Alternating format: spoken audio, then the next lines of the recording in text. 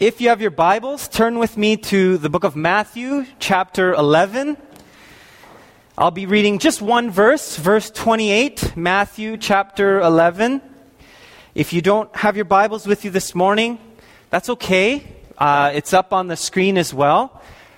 If you have it on your cell phones, click to Matthew chapter 11, and I'll be reading verse 28. Let's just take a moment, though, before we read this verse. Just take a deep breath.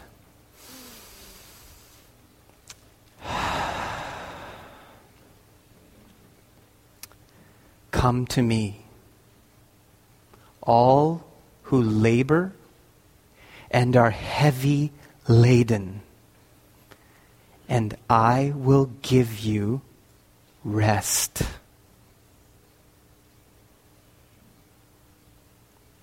Lord, we just thank you for the rest that we have in Christ Jesus.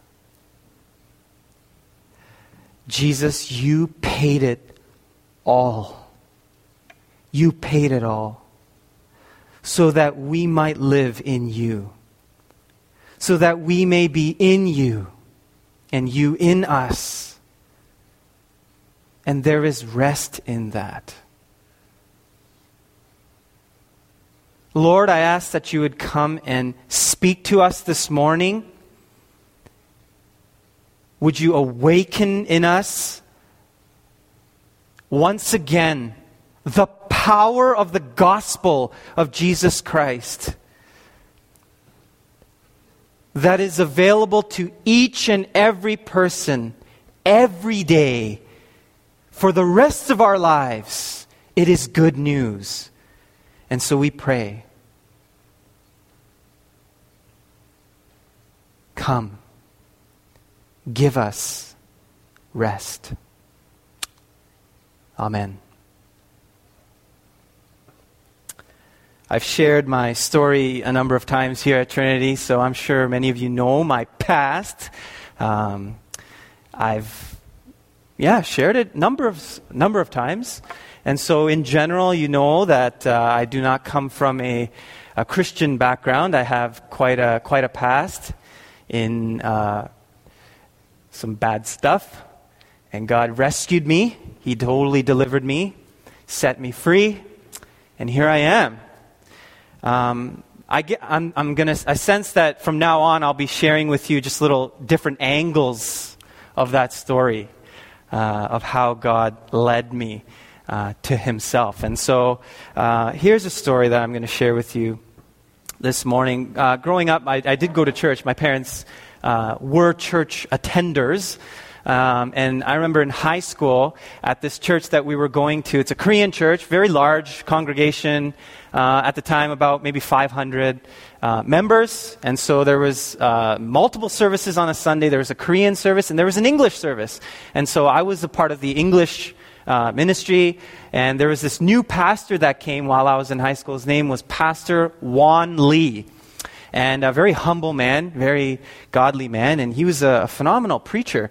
And it was to the point where I actually didn't fall asleep in church. That's a pretty good feat. I actually did not sleep during his sermons. I don't remember what he said, but I didn't sleep. So anyway, he was a great guy. Well, one day I was in the fellowship hall, kind of like what we do after the service. We have coffee and we hang out. I was in the fellowship hall with a bunch of my friends, and we were talking about some of the stuff that we were doing, getting into all sorts of illegal things, talking about it in church, of all places.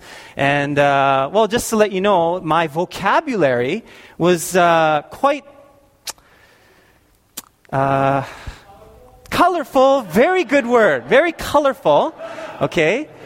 I used vulgar words to salt my, whatever I was saying. And so I was talking like this in church, loud, dropping this and that. And, I had no idea, no clue that it would be offensive. I didn't really think, of it. And Pastor Juan came up to me and he's like, hey, James, watch your language. Don't talk like that in church. And I thought, whoa. And, quite honestly, I was offended. I thought, who are you to, I actually thought like that. And that was my first recollection of having a conversation with Pastor Juan, him rebuking me for swearing in church. Well, a couple years go by, I went to university, and I got into some trouble. In my second year of university, got into legal trouble, and I was basically having to go to court because I was about to face some jail time. And it wasn't good. And I needed to, anyway, go to court. And this pastor, Pastor Juan, would drive up from Toronto to Kitchener to be a character witness for me. Just to say, oh, he's a good kid. He's, stuff like that. He went to church. He actually came up to do that for me. And, I really believe that it helped because I didn't go to jail. Instead, I just got a conditional discharge and had to do some community service, and I was on probation for a while, but I didn't go to jail. So that was great. And that was that was the last memory I had of Pastor Juan. So the first memory was me swearing and him rebuking me. The last memory was him coming to court. So he doesn't have that great of a picture of me. Okay? Fast forward 12 years. This was last year. He finds me on Facebook, and under my occupation is pastor of Trinity EMC. And he thought, what? He had actually moved out to Seattle and thought, what is with it? What is going on? And so he was like, what happened, James? Listen, I'm going to be in London, Ontario very soon. Let's meet up. I have to hear your story. And I thought, oh, that's great. And so he flew from Seattle to London, Ontario to preach at a conference. And that was in February of this year. And he came to see me. So we met in Cambridge, had a coffee, short time, but still, it was a good time. And here he was sitting with the guy that swore and was about to go to jail as a pastor of a church. And he must have been thinking, man, they just let anyone be a pastor at a church. My goodness, what church is that? Anyway, no, I'm just kidding. But he was just so astonished, and I just shared with him my story. God just totally rescued me, and he set me free. And I thanked him because I knew he was praying for me. I was like, Pastor Juan, I just know you were praying for me. I just want to thank you. And you know what he said to me? He said, James, I was praying, and I just had this sense that if the Lord got a hold of your life, that he would use you. And I just thought, wow, that's awesome. And sure enough, God has placed me here, and it's an honor to live for his glory. And so as we were discussing, I was asking him some questions. He's been a pastor for many years. And I asked him, Pastor Juan, how do you balance ministry and family? How do you do that? Because that's a typical struggle of a pastor. It's a struggle. It can be a struggle. It's not too bad for me, but I just asked him, how did you manage that? And Pastor Juan showed me this diagram. And he didn't really answer my question. He went into the heart of the matter. And he showed me this diagram. And that's the diagram that I want to show you this morning. It is a diagram that is absolutely changing my life, radically transforming my mind.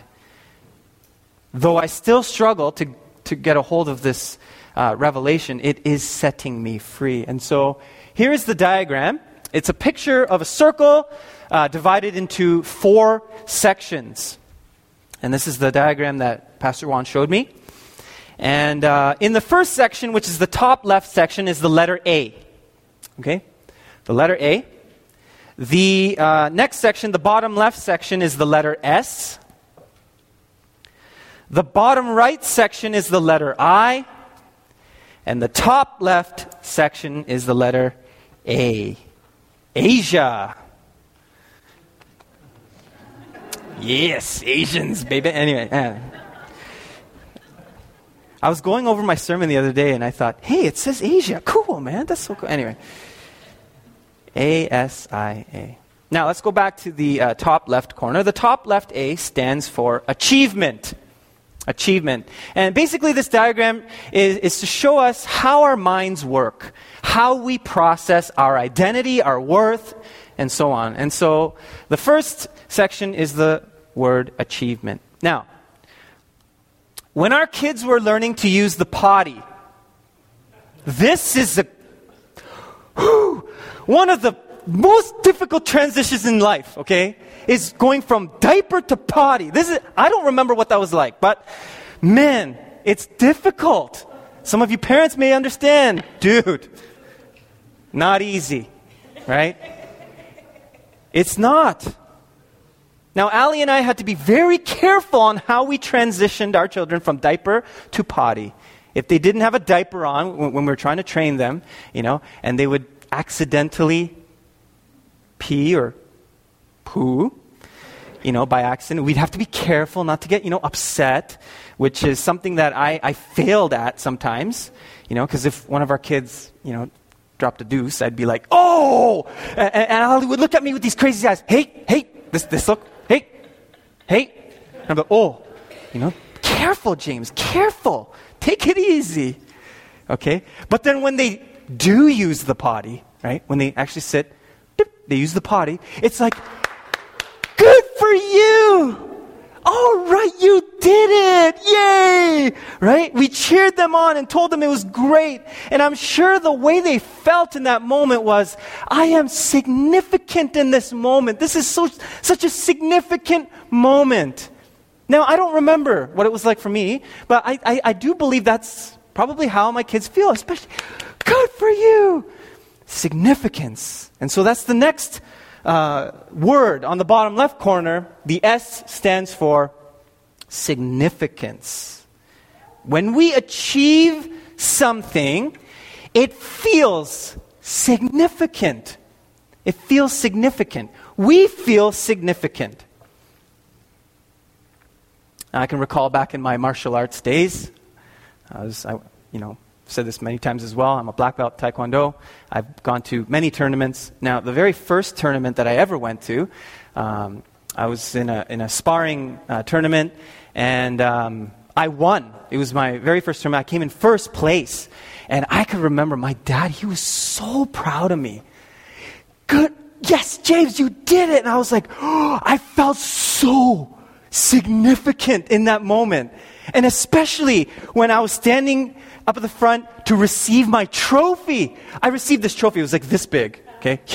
At the time, as a kid, it was like huge. It was like almost the same size as me. I thought, whoa! I felt so significant in that moment. My dad was so proud of me. I felt like I was the center of the universe. All eyes were on me. Now, recently, Ali made me get rid of that trophy, which... literally a month ago, which is anyways. But it was sad, but I did. But let me tell you, I felt like I was the Karate Kid. I really did. For real. I thought I was I forget the guy's name. Daniel-san. I actually felt I was Daniel-san, okay? I was him. That was me. I was the best. And in that moment, I not only achieved something great, I not only felt significant, I believed I was Mr. Taekwondo. It was who I was. I became someone. You see, when you achieve something and feel a sense of significance because of it, it can become your source of identity. And that's the bottom right corner is the word identity. What you achieve brings a sense of significance, which can form your identity. Now, although this can be very natural and normal, this process gives birth to what I call the performance-driven mind. The performance-driven mind. The performance-driven mind equates what we do with who we are. It equates what we do with who we are. In other words, our identity, our value is directly equated with our performance. Our achievements, our accomplishments are seen not as things we do or don't do, but who we are and who we aren't. For instance, the job that we have isn't just something we do to earn a living. It dictates our worth, our value, our identity. The university that we went to, or the college that we went to, it isn't just a place for further education. It dictates our value. The clothes we wear, the car we drive, the house we live in, the neighborhood our house is in. Those aren't just sustenance. It dictates our worth, our value, our identity. And that is really the essence of the performance-driven mind. So, this is what happens. If you fail to achieve, the performance-driven mind can negatively affect your sense of identity. Now, that first time I won that tournament in Taekwondo, I felt so great. I was Mr. Taekwondo. The second tournament I went to, I knew in my mind, I am Mr. Taekwondo.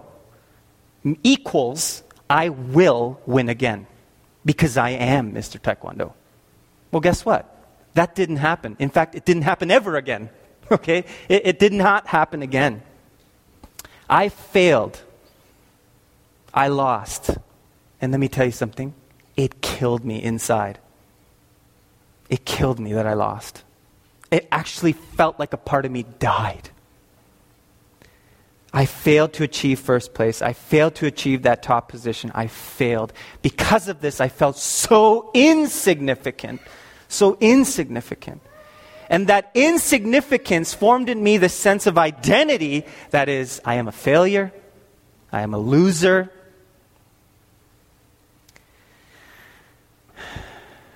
And ultimately, I felt like I was not accepted by my father. Now, of course, my father loves me. I know my father loves me. But in that moment, when I did not come in first place,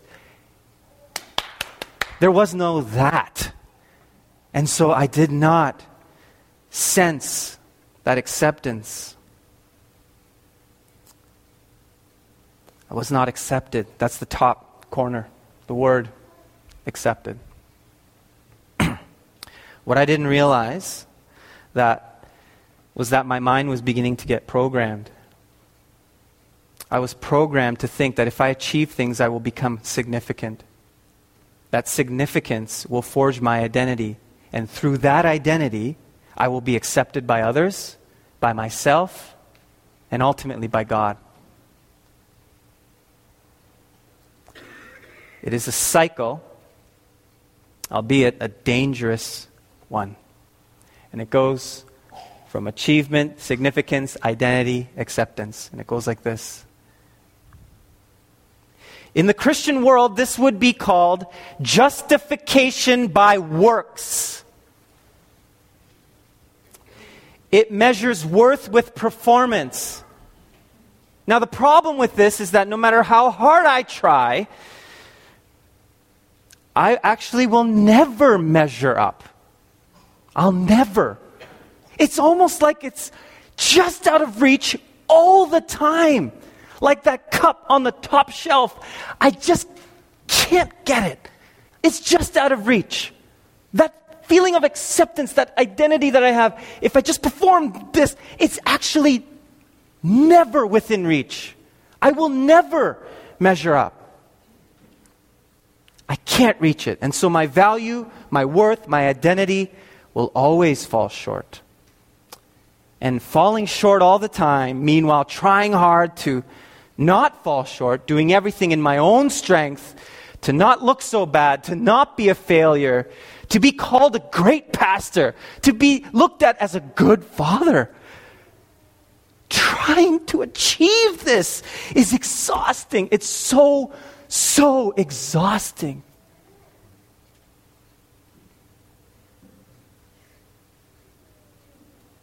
absolute exhaustion. I believe there's many people, especially in the body of Christ, who are just exhausted all the time. There's a pastor by the name of Tullian Tchividjian. He's an author and a pastor of Coral Ridge Presbyterian Church. He's written a few books. One of them is called Jesus Plus Nothing Equals Everything, and basically the gospel. And it's been just really blessing me. I'm not an avid reader, but this is a book that I'm actually reading. And Tullian says this: trying to save ourselves, we are not exhausted simply because life is hard, but because we are trying to save ourselves. It's like a hamster in a stationary wheel. It's hard work. Running, trying to be accepted by others and by God. And it's a stationary wheel, but it goes nowhere. It just exhausts you, tires you out. You go nowhere, right? That's what the performance-driven mind makes us do. Now, the cure for the performance-driven mind isn't to do nothing. Okay? It's not that we just do nothing. Ousting the performance-driven mind isn't the absence of performance. It's the transfer of performance. The transfer. Now, my son, as hard as he tries, he can't put on his shoes. He just can't do it. And let me tell you something. My kids, when they have to get to school by 9:15 and it's 9:05, and it's like, I got to drive them to school, and Ezra's can't putting on his shoes. It's like, dude, you got to put on your shoes. Why can't you put on your shoes? It's Velcro. Come on. Okay? But he just can't. He can't. And so I do it for him.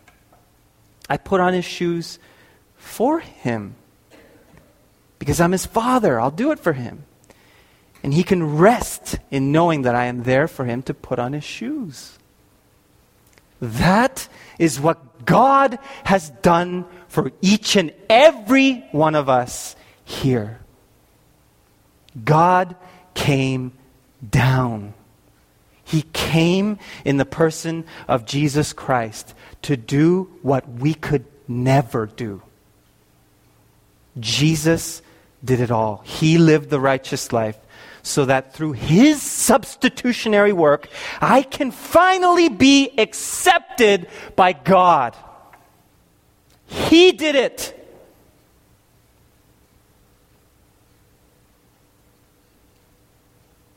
You see, that is the deepest desire of every human, really.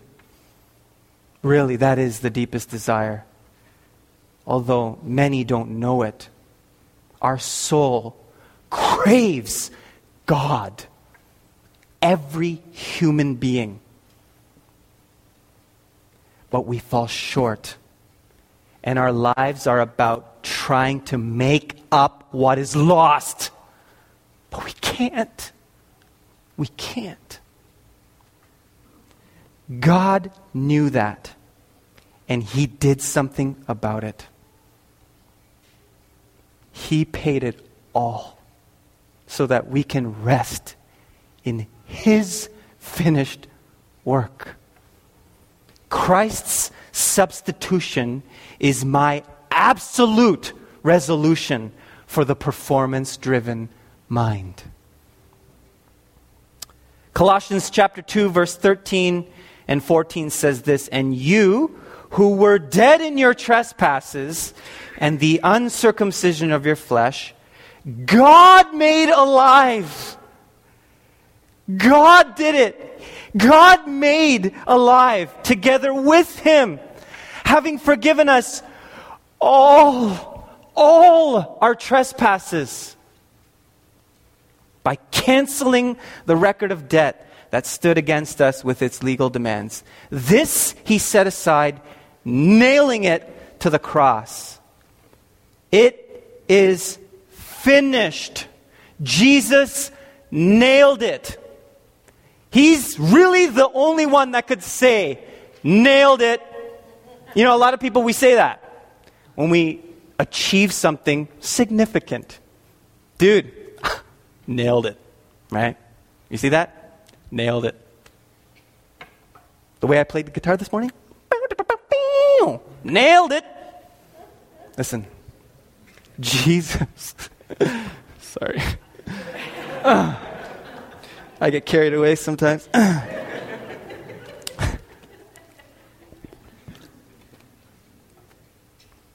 Jesus nailed it. He did. He achieved everything. Everything. Our having to perform for our sense of significance, which forges our identity, which makes us feel accepted, it has been totally ousted. It is ousted by the fact that Jesus did everything. And church, that is the gospel. That is the gospel. Okay? The gospel isn't just something that is preached to save sinners. The gospel is a reality that must be enforced daily through faith for the believer. The gospel isn't just something that is preached to save sinners. The gospel is a reality that must be enforced daily through faith for the believer. We can never outgrow our need for the gospel. Okay? It isn't something, that was done that many years ago and not today. No way. The gospel is relevant every single day for the rest of our lives. It must be received, implemented, believed by faith for us in Christ Jesus. That is the gospel, the good news. Jesus paid it all. God reversed the curse of sin and death through Jesus Christ and his sacrifice. Therefore, we no longer need to be under the weight of the performance-driven mind. Next slide. The curse has been reversed. It goes the other way now. Okay? It goes the other way because of what Jesus has done. It's reversed. In Christ Jesus, I am accepted by God.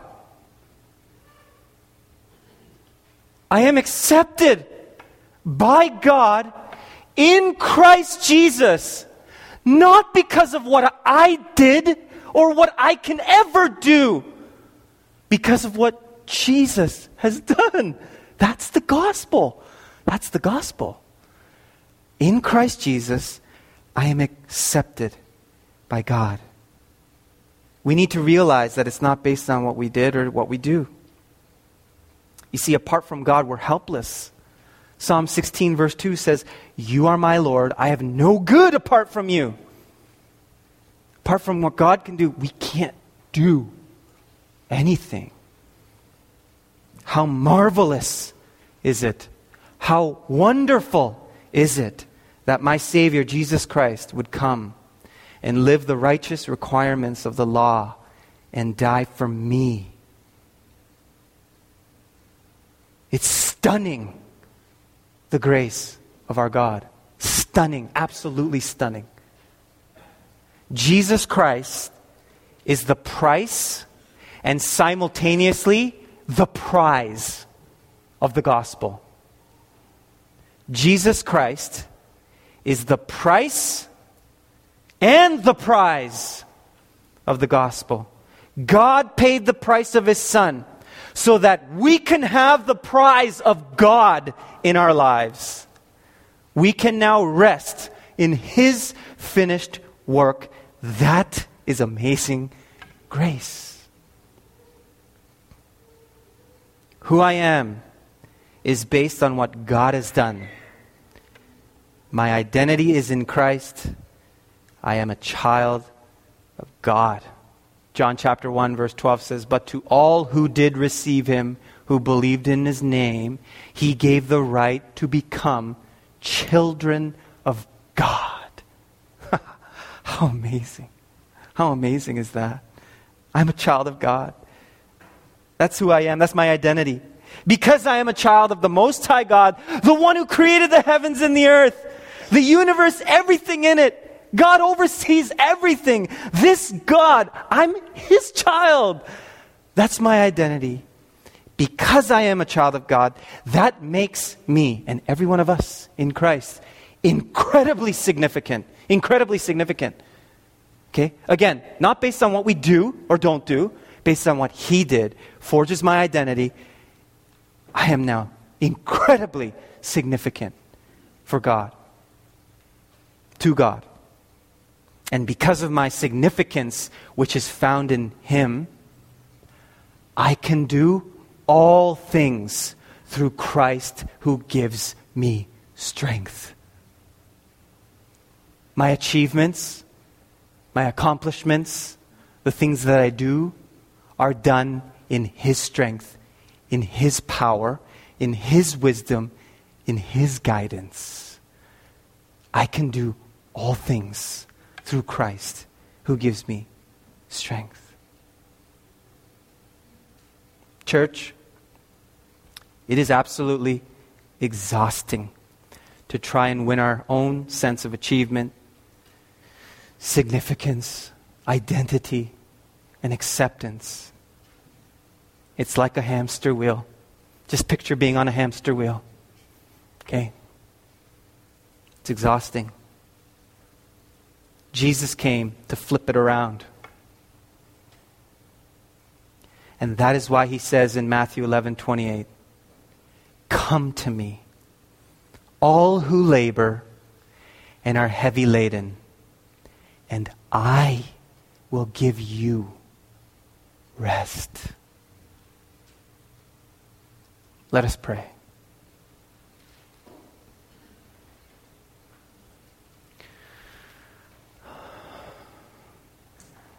Lord,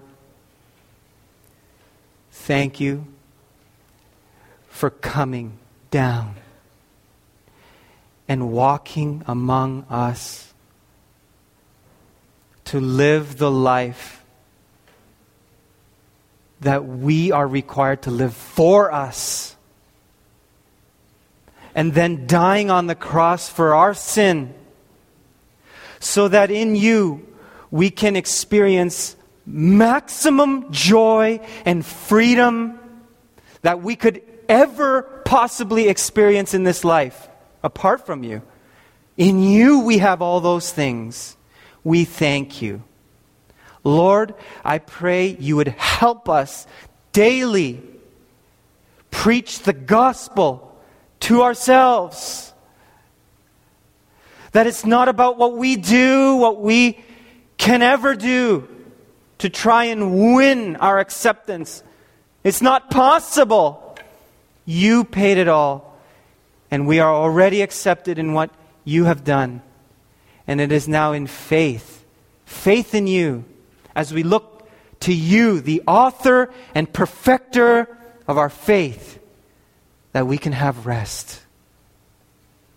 Renew our minds, Lord. Transform them, that we would operate out of rest. And now, may the grace of our Lord and Savior Jesus Christ and the love of God our Father and the fellowship of the Holy Spirit be with each and every one of you, now and forevermore. Amen. Amen. God bless you. Put that diagram in your Bible. It's changing me still. Bless you. Have a wonderful weekend.